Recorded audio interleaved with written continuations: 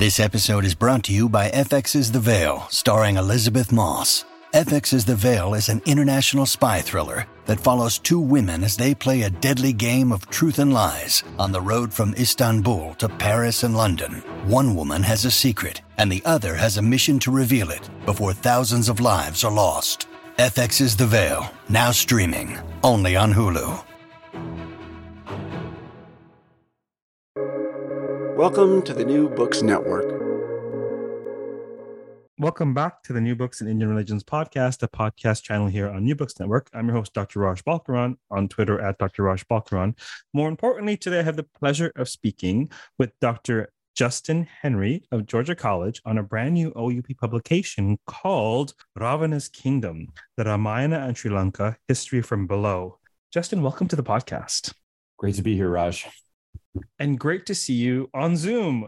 I've already seen you in person at the first and hopefully potentially annual Indian Religions reception at the American Academy of Religion in Denver. So it was great to see you there as well. Yeah, it was a lot of fun. We did have a lot of fun. And then we got really racy afterwards. Like the after party was insane. I think you, me, and Hamza Staten had wine and cheese and crackers, and we debated which translation of the Bhagavad Gita, English translation, is best to use for students. That's about as wild as late night at AAR gets, I think. Indeed, a boy can dream. But anyhow, I'd like to publicly thank the New Books Network for so generously supporting that endeavor, that initiative, and sponsoring that wonderful bridging of what we do on the podcasts and what we do in academia, which itself bridges what we do in academia with the broader world. So history from below, what is that? What's up with that? The Ramayana and Sri Lanka. Okay, I know Ramayana, I know Sri Lanka. I mean, I'm sure you've gathered as a listener of the podcast that I'm a little bit slow, so I ask these ridiculous questions. But Ramayana, Sri Lanka, history from below. This is an historical monograph from below. So tell us about that. Yeah, it's a book about history writing, historical imagination, and perceptions of history. Really, I'm sort of directing readers to two things with the history from below subtitle. One is counter narratives to this long established tradition of history writing by Buddhist monks in Sri Lanka, the Pali Chronicles, very famously the Dipavamsa and Mahavamsa, some of the earliest historical texts in any language in South Asia. These are chronicles of the acts of the Buddhist kings of Sri Lanka. The Mahavamsa was first written probably in the 5th century, updated periodically since then, actually last in 2010 under the Rajapaksa brothers. In the first portion of the book, I'm looking at supplementary narratives to these Pali Chronicles, including the later addition in Sinhala historical works of events of the Ramayana and Ravana's reign, Ravana there being treated as a historical king and person. So that's sort of the first portion of the book. And the second portion of the book related to this explores the phenomenon over the past 13 years or so in which Ravana has been elevated to the status of a cultural hero among Sinhala Buddhists. So the relationship between the first portion of the book and the second portion of the book is an exploration of where all of this Ramayana imagery came from in the first place, in order that we could have this sort of revised notion of the origins of the Sinhala people, really treated very, very much in a sort of ethnic sense, using sort of ethnic language, the origins of the Sinhala Jati or Gotra, as it's said. And the new narrative today in 21st century Sri Lanka is that the Sinhala people in fact, are indigenous to the island of Sri Lanka, that they were originally the Yaksha people, the Yaksha Gotra, of whom Ravana was a historical king. Ravana is regarded as a Yaksha rather than a Rakshasa, somewhat confusingly in Sri Lanka, but that's the way it goes. And so that's the history from below bit. The sort of theoretical linchpin of the book is an exploration of populism, populism in the sense we all know it as political populism, but also populist history writing and populist flows of information, specifically as enabled by digital media and social media in the 21st century. So I argue that there are many examples historically of folklore, things in oral tradition, which over the course of centuries become canonized as fact. This happens throughout the world. It can happen in the Roman Catholic Church. It can happen in Sri Lanka, but now it can happen much more quickly. Really, it was kind of in the moment of national exuberance following the conclusion of the Sri Lankan Civil War in 2009 that Sinhala people seem to have looked for a grander narrative of their own ethnic history. And these stories about Ravana and the ancient yakshas of Sri Lanka were conveniently there. And ordinary people, amateur sleuths, people who regarded themselves as historians, started, digging up these things, posting them on Facebook, sharing stories about the historicity of Ravana. And it really became, so far as I can tell, over the past 13 years or so, a kind of majority view among Sinhala Buddhists, the notion that the Sinhala people are in fact indigenous to the island of Sri Lanka. It's a story that displaces the conventional narrative of the origins of the Sinhala Buddhist people, one enshrined in the Pali Chronicles, which claims that the very first Sinhalas are descended from a certain prince named Vijaya, heir to the throne of the kingdom of Lata, the Northeast Indian kingdom of Lata, who was ineligible for the throne. He was kind of a party person. His father, the king, didn't seem as suitable to become suitable to take the throne, and so expelled him along with 700 of his fraternity brothers out into the Bay of Bengal. They touch shore somewhere in northern Sri Lanka at the exact moment of the parinirvana of the Buddha, and from them the Sinhala kings and Sinhala people are descended. So this would be some 2,500 years ago, and the modern Ravana descent narrative displaces the origins of the Sinhala people back some several millennia prior. A number of fascinating themes, lines of thought. We have, the potentially, without putting words in your mouth, the recasting or the texturing of a character, an established character, right? A spin-off series, if you will. Yeah. We have also the connection between the interplay between mythic narratives and historical narratives and their cross pollination. We have the extent to which such narratives are leveraged in the popular imagination for political, perhaps even spiritual or religious purposes. I mean, it really is fascinating. What got you into this line of study? How did you get interested in this? Well, I started off really as a student of Pali Buddhism. Prior to doing my PhD, I spent 2 years in Sri Lanka studying Sanskrit, Pali, and Sinhala.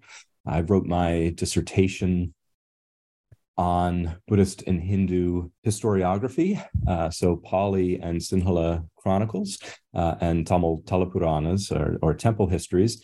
And that was really a study of the integration of Hindu Puranic themes into Sinhala chronicles over time, and kind of a look at translation and multilingualism in pre-modern Sri Lanka.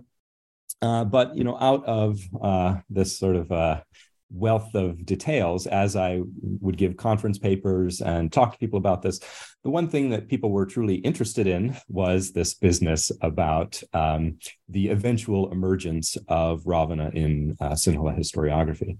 So it was really kind of that, coupled with these references I found really from the 5th century of Buddhist monastic authors telling lay people not to tell stories of Bharata and Ramayana. So really, the first one I found it is in Buddhaghosa, the famous 5th century Pali commentator, who several times mentions that the stories of Bharata and the Sita Harana, the theft of Sita, are nirarthaka katha, pointless stories. And he goes on to call them senseless babble, the kinds of things which good pious lay Buddhists shouldn't be talking about. These are frivolous sorts of things. You should only be telling stories of the guna, the virtues of the Buddha, right? So, Buddhaghosa establishes this, but I find people, Buddhist authors, saying the same thing all the way into the 19th century, the same sort of thing.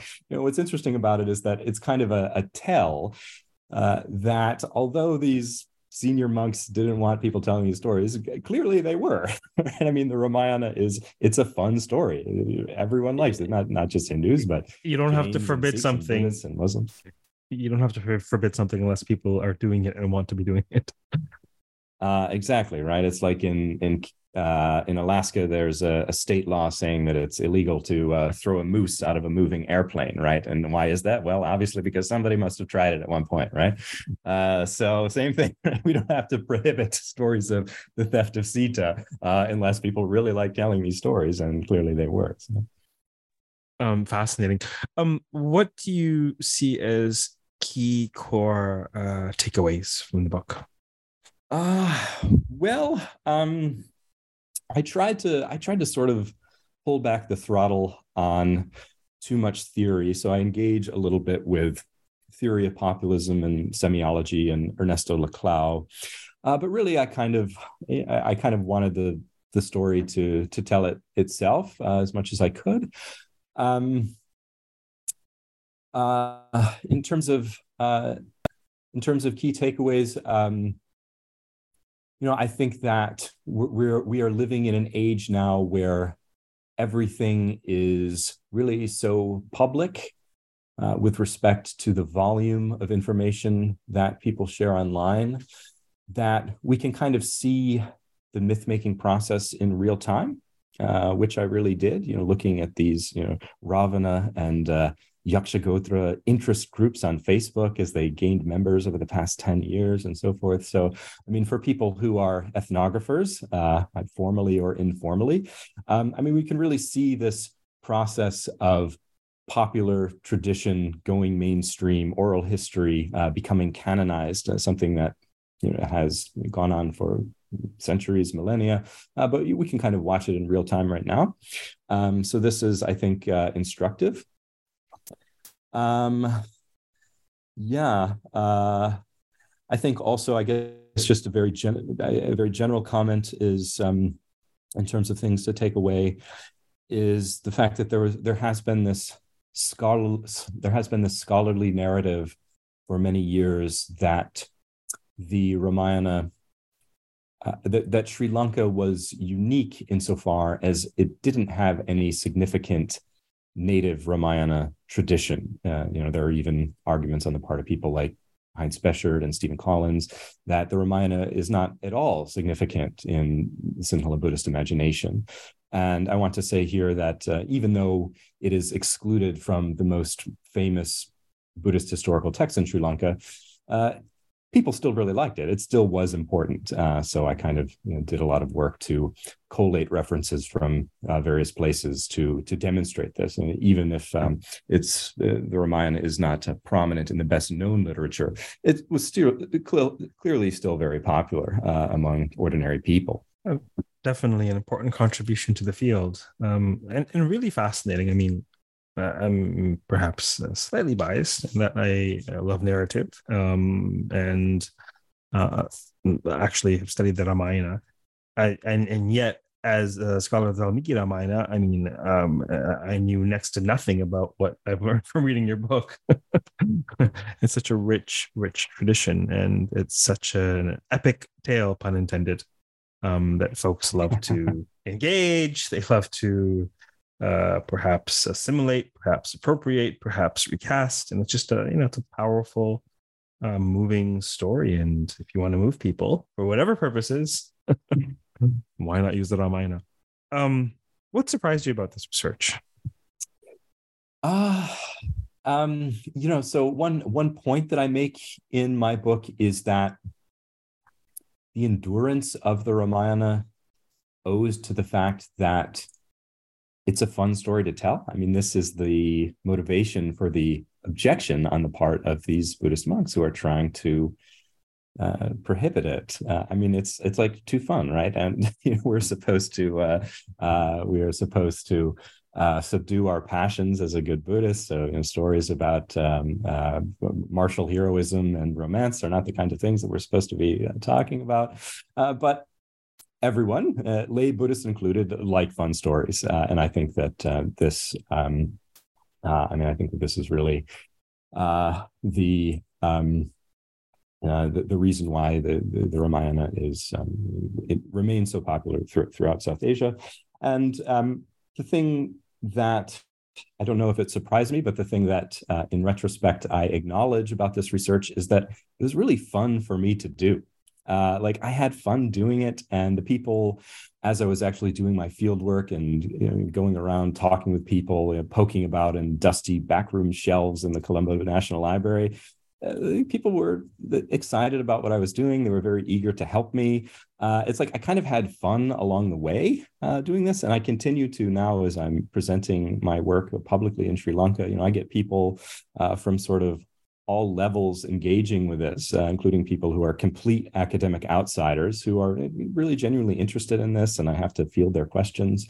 I say this, but I need also to acknowledge that there are some darker aspects to this as well, right? I mean, there are aspects of ethno-nationalism and religious chauvinism, things that are being recapitulated in Buddhist terms in Sri Lanka, which we know very well from Hindu nationalism in India. It's important to acknowledge that, as I spend a great deal of time doing in my book also. So, the things that are fun can also, of course, have these dark underbelly aspects to them. Yeah. What's that? As dark underbelly. Yes, the dark underbelly. Yeah, of course. I'm so glad to hear that you had so much fun with your research. I think isn't that perhaps the goal? Find work that's remotely enjoyable, pursue it. Yes. Yes. Which is not to say it's not a work, and I'm sure there was a fair bit of toil to pop this out. I imagine, of course, like with any book. Of course, yeah. I have I typically steer clear of very nerdy questions on this podcast for obvious reasons, but I can't help but ask you. I realize that it's sort of ancillary to your primary research aim, but have you come across scholarship regarding whether or not the Lanka and the Valmiki Ramayana is actually what we think of Sri Lanka today? Have you come across this? So I actually spend a bit of time treating it in chapter 2 of my book, and the answer seems to be not just with respect to Valmiki Ramayana, but pretty much all first millennium Ramayanas in India. The answer seems to be no, that there is not an identity between the Lankapura or Lankapuri of Ravana and the island of Sri Lanka. So, spoiler alert. Yeah, it's yes, spoiler alert, right? Yeah, I mean, the Lankapura is described as this enormous citadel that sits on the top of Trikuta mountain that is 100 yojanas or 800 miles out in the Southern Ocean. This is in the Valmiki Ramayana. And other first millennium Sanskrit texts make a distinction between Ravana's Lankapura and Sinhala Dvipa, the island of the Sinhalas, which is Sri Lanka. So yeah, we don't really get a sense of an identity between Lankapura and Sri Lanka there. Who might most be interested in or benefit from the book? My editor called the book a high-level academic monograph and insisted that it should be sold as a hardcover for a high price. And I tried to argue with him, saying that there would be broad interest in this book, not only among scholars, but among members of the general public. I really tried hard not to use too much theory or too much jargon. There are a lot of footnotes. It is, of course, a scholarly monograph, but I hope that it's at least accessible to undergraduates. I hope that it's at least accessible to interested members of the general public. And from my understanding of how it's selling so far, it is reaching a wide audience. So yeah, I just hope it's definitely, it is certainly an accessible read without question. Who in terms of fields, interests? So I'm really coming from a Buddhist studies background, and my language training is in Pali and Sinhala primarily. So people interested in the Theravada Buddhist world, people who are interested, I think, also in Hindu narrative and the many Ramayana genre, people who are interested in media studies, because I also, in the last 2 chapters of the book, get into kind of informal online ethnography of the 21st century Sinhala Ravana movement. So people in domains like that, and people sort of generally interested in contemporary Indian religions, I would say. Fantastic. And so is this work that you're continuing in some shape or form? Yeah, one thing that came out of this was one thing that came out of this was what Bhanu Subramaniam has recently called archaic modernities, or attempts to project aspects of modern life into antiquity. So in the case of the Sinhala Ravana movement, there is this kind of quest for the fantastic technology of Ravana and his Yaksha people. So the idea that Ravana had, jet-powered aircraft and intercontinental ballistic missiles and so forth. And in some cases, literally people who go and get arrested trespassing on government property in search of these things. People very literally believe this. So this is an archaic modernity of the notion of technology long ago. We, of course, know examples from India as well.